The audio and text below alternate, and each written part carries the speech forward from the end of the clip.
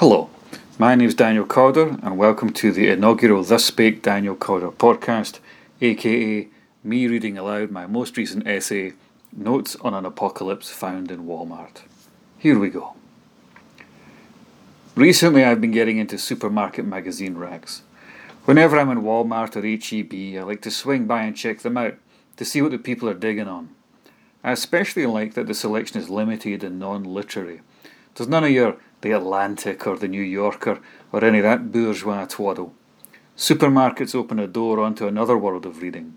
Romance paperbacks, almanacs, YouTube star makeup tips, prosperity gospel preachers, Duck Dynasty tie-ins back when that was a thing. I don't know what the thing is now. And when it comes to magazines, we're talking barbecue, lifestyle, home improvement, video games, weight loss, vintage cars, guns, more guns, and then more guns. Perhaps it's different in San Francisco and the supermarkets there are all selling magazines about how to make your own kombucha. I wouldn't know. But in Texas, they sure do sell a lot of magazines about guns. Anyway, there I was staring at the cover of a glossy magazine that combined the themes of eating meat and survivalism when I realised that I really ought to look into the supermarket magazine business a lot more closely. Although none of the subjects were of any interest to me, they obviously meant something to my fellow humans who, for accumulations of words and pictures associated with their favourite hobbies printed on glossy paper, were willing to shell out about $5 to $7 a month. What did they see in there? What might I see if only I took the time to look? Clearly, I had a moral duty to find out, and so resolved to start buying magazines on topics that I had no interest in, but which other people liked. And with that, I welcome you to the first instalment of Supermarket Magazine Review, in which we will be taking a look at Prepper Survival Guide. Now, I remember when doomsday prepping was a freaky underground subculture, the kind of thing I might have pitched to Bizarre magazine at the dawn of my literary career. Who knows, maybe I did pitch it, alongside Top 10 Most Disgusting Parasites of the Human Body. I certainly can't recall. Although I do remember that Bizarre had recently done a feature on tapeworms, guinea worms, and other body-inhabiting worms, so my startlingly original idea was never commissioned. But that was long ago, back in the days of dial-up, before prepping was defanged, monetised, and absorbed into pop culture by the National Geographic Channel, which broadcast several seasons of doomsday preppers between 2011 and 2014. Thus was the paranoid anticipation of the end reduced to a quirky personality trait that could earn you a spot on a reality TV show, akin to being a curmudgeonly pawn shop owner in Florida, a goth cat whisperer in LA, or an upper-middle-class tiny home hunter in Washington State. The ecosystem of shitty products hawked by the likes of Alex Jones and Milo Yiannopoulos via their media channels was just as dedicated to the accumulation of capital, although less likely to be acquired by the Walt Disney Company. And now the racks in Walmart revealed that there was also an array of glossy publications dedicated to the prepper lifestyle. But who was the target audience? Full-on gas masks and iodine tablets and the bunker types? Or the merely apocalypse curious? Never having read one of these magazines, I had no way of knowing. Of the options on offer, I selected Prepper Survival Guide because of, number 1, the directness of the title, number 2, the 22 gear guide advertised on the cover, which I hoped would advise me on which lethal weapons I ought to buy, and 3, the promise contained in the red circle below the title, critical tips to stay alive. Now that's a tagline. Once home, I put the magazine down and promptly forgot about it. But the next day I spotted it on the wee table where I keep my various remote controls and resolved to take it to the YMCA, where I would fix my eyes on it while strolling on the treadmill for an hour. Now, at first I did feel a little bit sheepish to be reading Prepper Survival Guide in public, but then I realised that this probably made me more relatable to more of the people present in the gym than my usual, more highbrow reading material. Perhaps I would even make some new friends. Cool magazine, bro. Duly emboldened, I resolved to channel my inner Sheryl Sandberg and lean in. So, rather than rush to open the magazine and dive right into the world of prepping, I decided instead to spend some time staring at the cover, penetrating the layers of signs it contained, performing a deep Umberto Eco-style semiotic analysis, while my feet moved rhythmically back and forth on the treadmill. This is what I saw. A burly, bearded man wearing a puffy jacket and backpack holds up a flashlight while scowling at the reader with great intensity. Behind him, on the left, stand two unfinished tower blocks, a car and a puddle, while on the right there is yet another unfinished tower block and a burning building that lights up the night sky with a deep orange glow. Clearly, something bad has happened in his world, a catastrophe big enough to destroy cities and infrastructure, and this lone survivor is now left to fend for himself in a world without pity. The towers, in fact, reminded me of the landscape in the 1980s ultra-violence classic Fist of the North Star, a much-celebrated manga in Japan. Fist of the North Star follows the solitary path of assassin Kenshiro as he wanders through a post-apocalyptic world of ruined cities populated by motorbike-riding psychotics and roaming bands of punks who like nothing more than to steal food and water from women, children and the elderly, who they also murder for kicks. Kenshiro is a master of Hokuto Shinken, a martial art which enables him to destroy his enemies simply by tapping on acupressure points, which causes their heads and bodies to explode. These eruptions of bone, flesh and flying eyeballs are invariably accompanied by grotesque sound effects, my favourite being blablomsh. This wet sound, like a sack of overripe fruit erupting from the inside, has stayed with me throughout the 33 years that have passed since I first encountered it in Fist of the North Star issue 3. Although sadly, in the 2021 edition, the sound effect is rendered as the drier, skin-ripping, bone-splintering spack. Anyway, I mention all this because it felt as though Prepper Survival Guide was sending me a subliminal message that it contained Fist of the North Star levels of ultraviolence. And yet, when I studied the cover a little more closely, I could see that the burly man's clothing looked clean in the way that only new clothes can, as if he had just purchased them via contactless payment at an REI superstore. And also that he was wearing a Fitbit-style digital tracker around his right wrist, suggesting not only that the telecommunications network was still active, but that at least some of his favourite apps were still being maintained by Gen Z and millennial workers, tapping away at their MacBooks on a gleaming tech campus in San Francisco. But enough of the cover. It was time to explore the mysteries within. Upon opening the magazine, I was welcomed by a 2-page spread of a lone, bearded hipster wearing a backpack or striding across a mountain stream. It looked like an ad, but was not, although, as the picture clearly came from a digital photo library, perhaps somewhere else in this fierce and beautiful world, it is. From there I arrived at the contents page, where I discovered that Prepper Survival Guide didn't just have articles and features, but different sections that were as neatly labelled as the canned goods in a survivalist's basement. Urban survival, wilderness survival, security and defence, personal survival, gear and gadgets. A letter from the editor, Jim Cobb, informed me that this was the 14th issue and that the goal of the magazine was to keep my family safe during a disaster or crisis. A lofty and noble goal, no doubt. But what kind of crisis? What level of disaster? The lead story focused on a climate disaster. The title, Brrrr, Staying Warm During Power Outages, was surprisingly peppy, but I didn't read too much into that.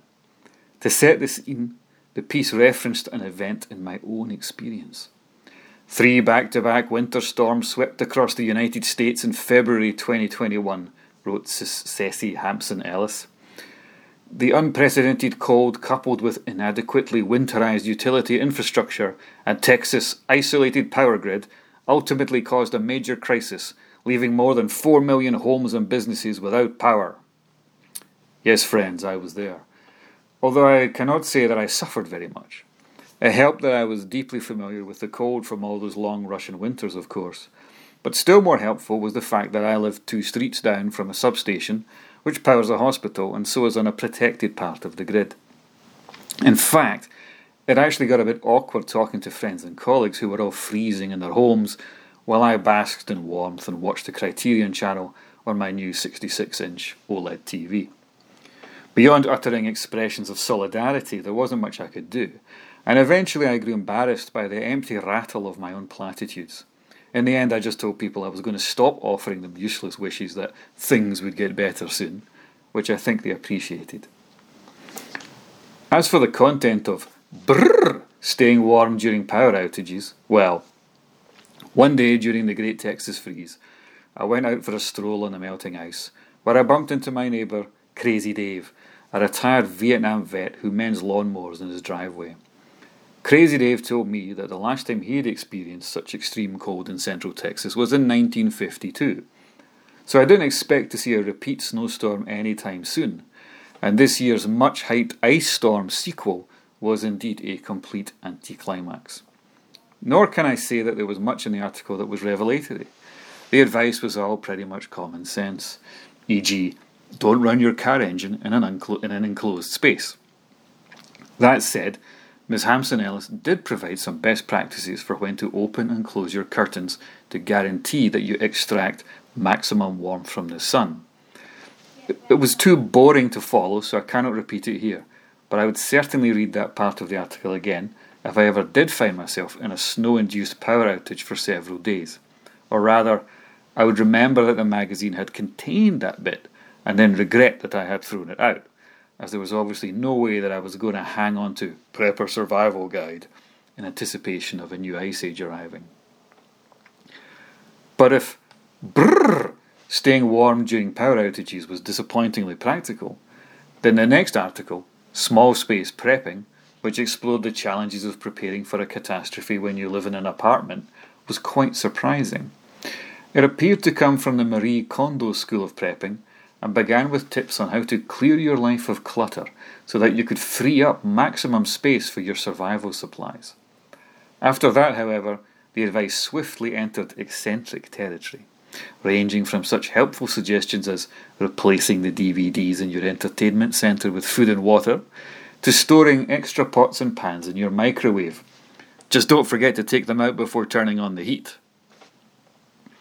It was all fantastically inconvenient and pointless, leaving unanswered the obvious question: what kind of crisis was so great that it justified you turning your apartment into a survival bunker, but which was also likely to be over so quickly that the extremely limited number of things you could store in 2 or 3 rooms would see you through to the end of it? This was crisis as cosplay, but a bizarre hair-shirt-wearing form of cosplay that would turn your apartment into a joyless cave crammed with unused survival gear. Indeed, I found it hard to believe that even the author of Small Space Prepping took the article seriously, any more than I had taken my unwritten article about parasites of the human body seriously. It was words on a page, at best a thought experiment, but not a very good one. This was not what I expected from a magazine called Prepper Survival Guide. I wanted paranoia, a whiff of David Koresh's buried school bus Armageddon bunker. More than that, I wanted dark knowledge, how to execute the perfect headshot, recipes for fertilizer bombs, top 10 trap placement tips, so that when murderous gangs invaded your homestead, as they inevitably would, they would trigger the iron jaws with serrated teeth that would sever their legs below the knee. I had read Fist of the North Star. I knew how dangerous the post-apocalyptic world would be. The roads Kenshiro walked were littered with the limbs, eyeballs and entrails of foes he had dispatched, even though he never went looking for a fight. Yet despite the cover, with its scowling tough guy standing against a backdrop of ruined buildings, Prepper Survival Guide did not seem to be very hardcore. Rather, it was focused on micro-crises, mere inconveniences even. Ice on the roads? Here's some driving advice. Camping in the woods? Here's how to set up a tarp correctly. Perhaps the problem was that I was reading Prepper Survival Guide in sequence, like a book. It's normal to jump about in magazines and go straight to the articles that interest you the most. So I decided to skip the Eagle Scout stuff and go straight to the violence, security and defence instead. The first article in this section, Standing Guard, began promisingly enough, with retired Army Sergeant Rick Cox drawing an unfavourable comparison between modern humans and a species of bird. Humans, Cox observed, have grown soft and expect the rule of law, ROL, to keep them safe, whereas Canadian geese always charge one member of the flock with the lonely task of keeping an eye out for threats. Cox was especially disappointed by the complacency of the prepper community who, despite their professed interest in anticipating catastrophes, seem to believe that ROL will continue during bad times, or at least that they won't have any issues. But, he asked, what if there is total societal collapse? What then, eh? Cox's advice was, 1. Be part of an armed militia. 2.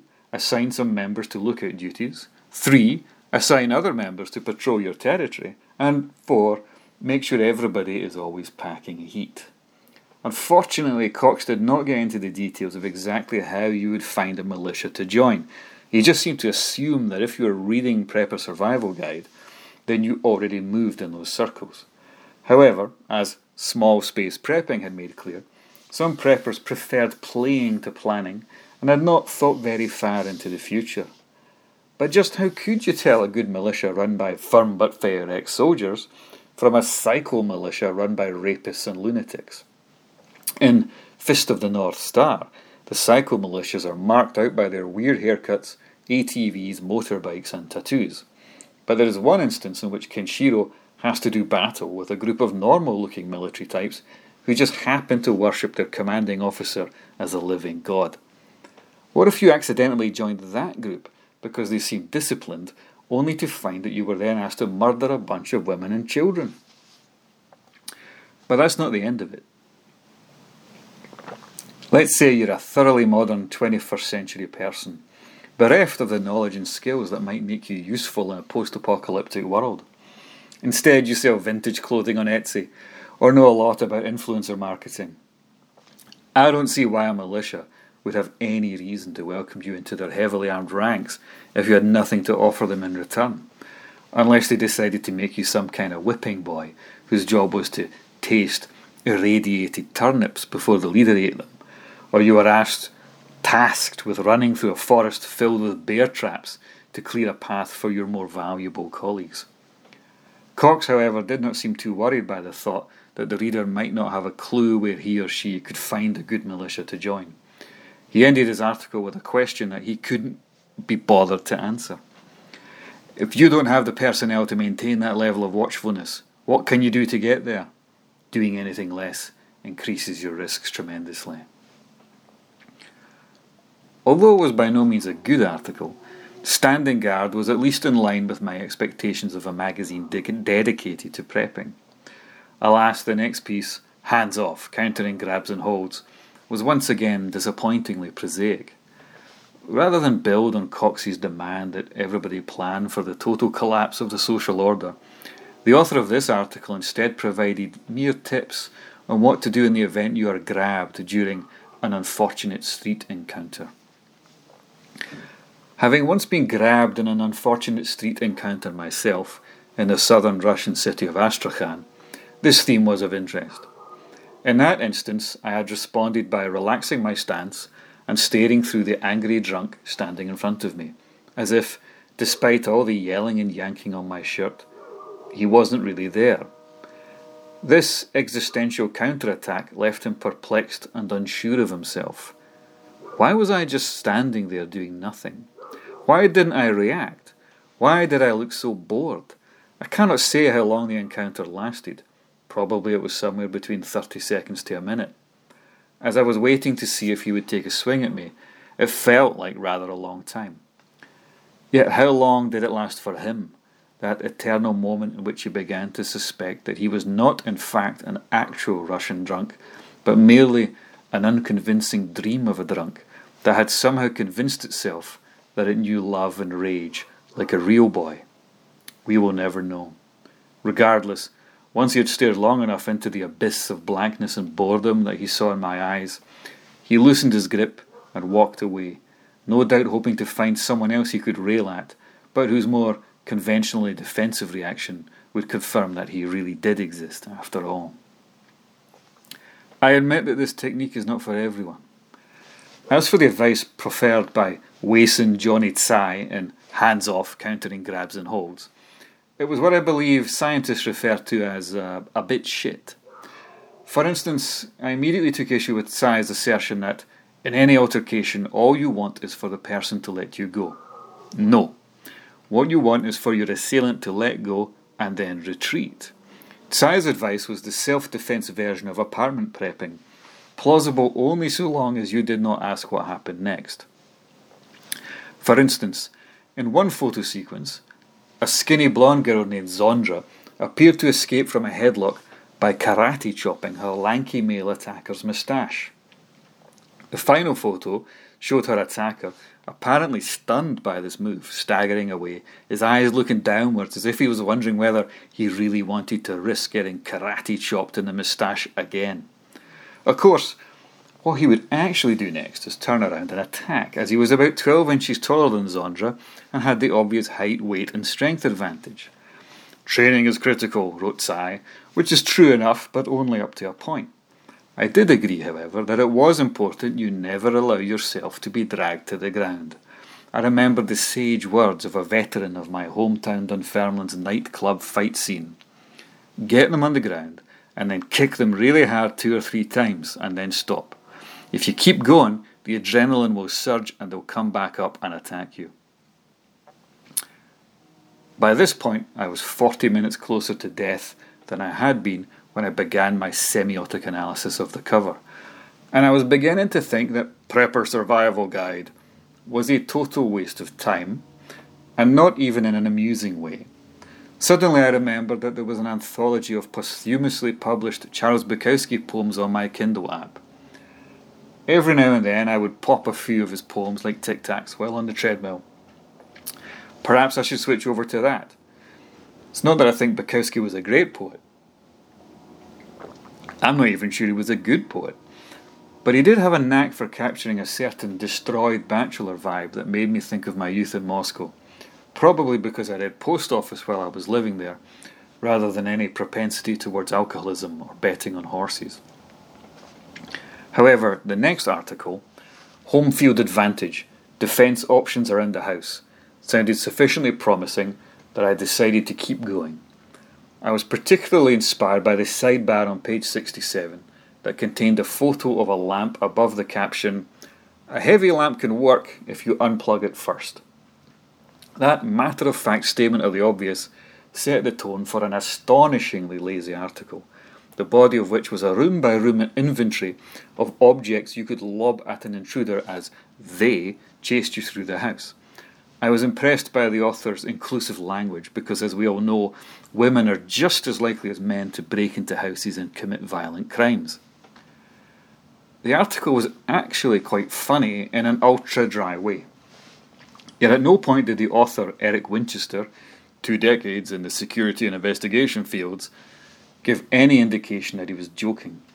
In the kitchen, consider using a knife to defend yourself, or perhaps the cartoon classic of walloping an attacker with a heavy frying pan. A hot cup of tea is good for throwing in the face. Photo frames make decent missiles, while pokers are great for poking. And if you're in the bathroom, then why not wrap a towel around a bar of soap and whack the intruder in the head? And so on and so on.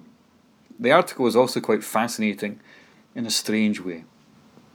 Just as I had gazed blankly into the eyes of my street attacker in Astrakhan, so Home Field Advantage, Defence Options Around the House, injected a related blankness into my soul via its total nothingness. Well, that's not fair. It was not completely nothing. Winchester did caution against trying to turn your hairspray canister into a blowtorch using a cigarette lighter, as you need fine motor skills to operate those two objects, and that's one of the first things to go when you're under a high degree of stress.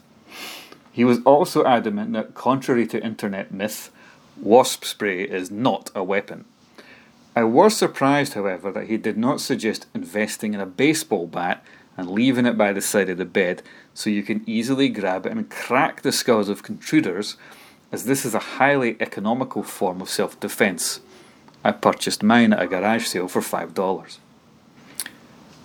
I had now been on the treadmill for 55 minutes, and the mild emptiness I had felt prior to reading Home Field Advantage defence options around the house was now a raging existential void. What was this magazine? Why was this magazine? How was it that the articles were so lazy, that so much of the advice they offered was so banal? Yet I asked these questions more in sorrow than in anger. Having learned the hard way how badly even prestige venues can pay, I knew that prepper survival guides' rates were likely pretty low, and so the authors would be incentivized to write quickly without doing much research. Several of them had websites, services, or books to plug. The magical currency of exposure. But overall, Prepper Survival Guide lacked conviction. I wasn't even sure how it was that they had made it as far as 14 issues. In the age of the internet, when ultra-hardcore apocalyptic advice is never more than a click or two away, this magazine was like a holdover from the Bo Derek and Bolero riding a horse naked school of disaster preparedness. Prepper Survival Guide had taken the dignity of thinking that you were living in a significant historical moment, the thrill of believing that you were permanently teetering on the edge of doom, the fun of getting ever closer to the big wave of annihilation, and the febrile pleasure-pain of a permanently overstimulated, erogenous thanatotic drive, only to turn it all into a handful of unpersuasive articles about camping and self-defence, for which it then charged you $9.95, plus tax. My time on the treadmill was almost over, but still I felt that I had to retrieve something from this lost hour. Bukowski didn't require any concentration to read, so I opened the Kindle app and read a poem about how great it was when a chick dug his work and then offered herself to him, and then another one in which he satirised a bunch of beat poets I hadn't read and didn't care about. No wonder these things weren't published until after he was dead. It was the coup de grace of nothingness.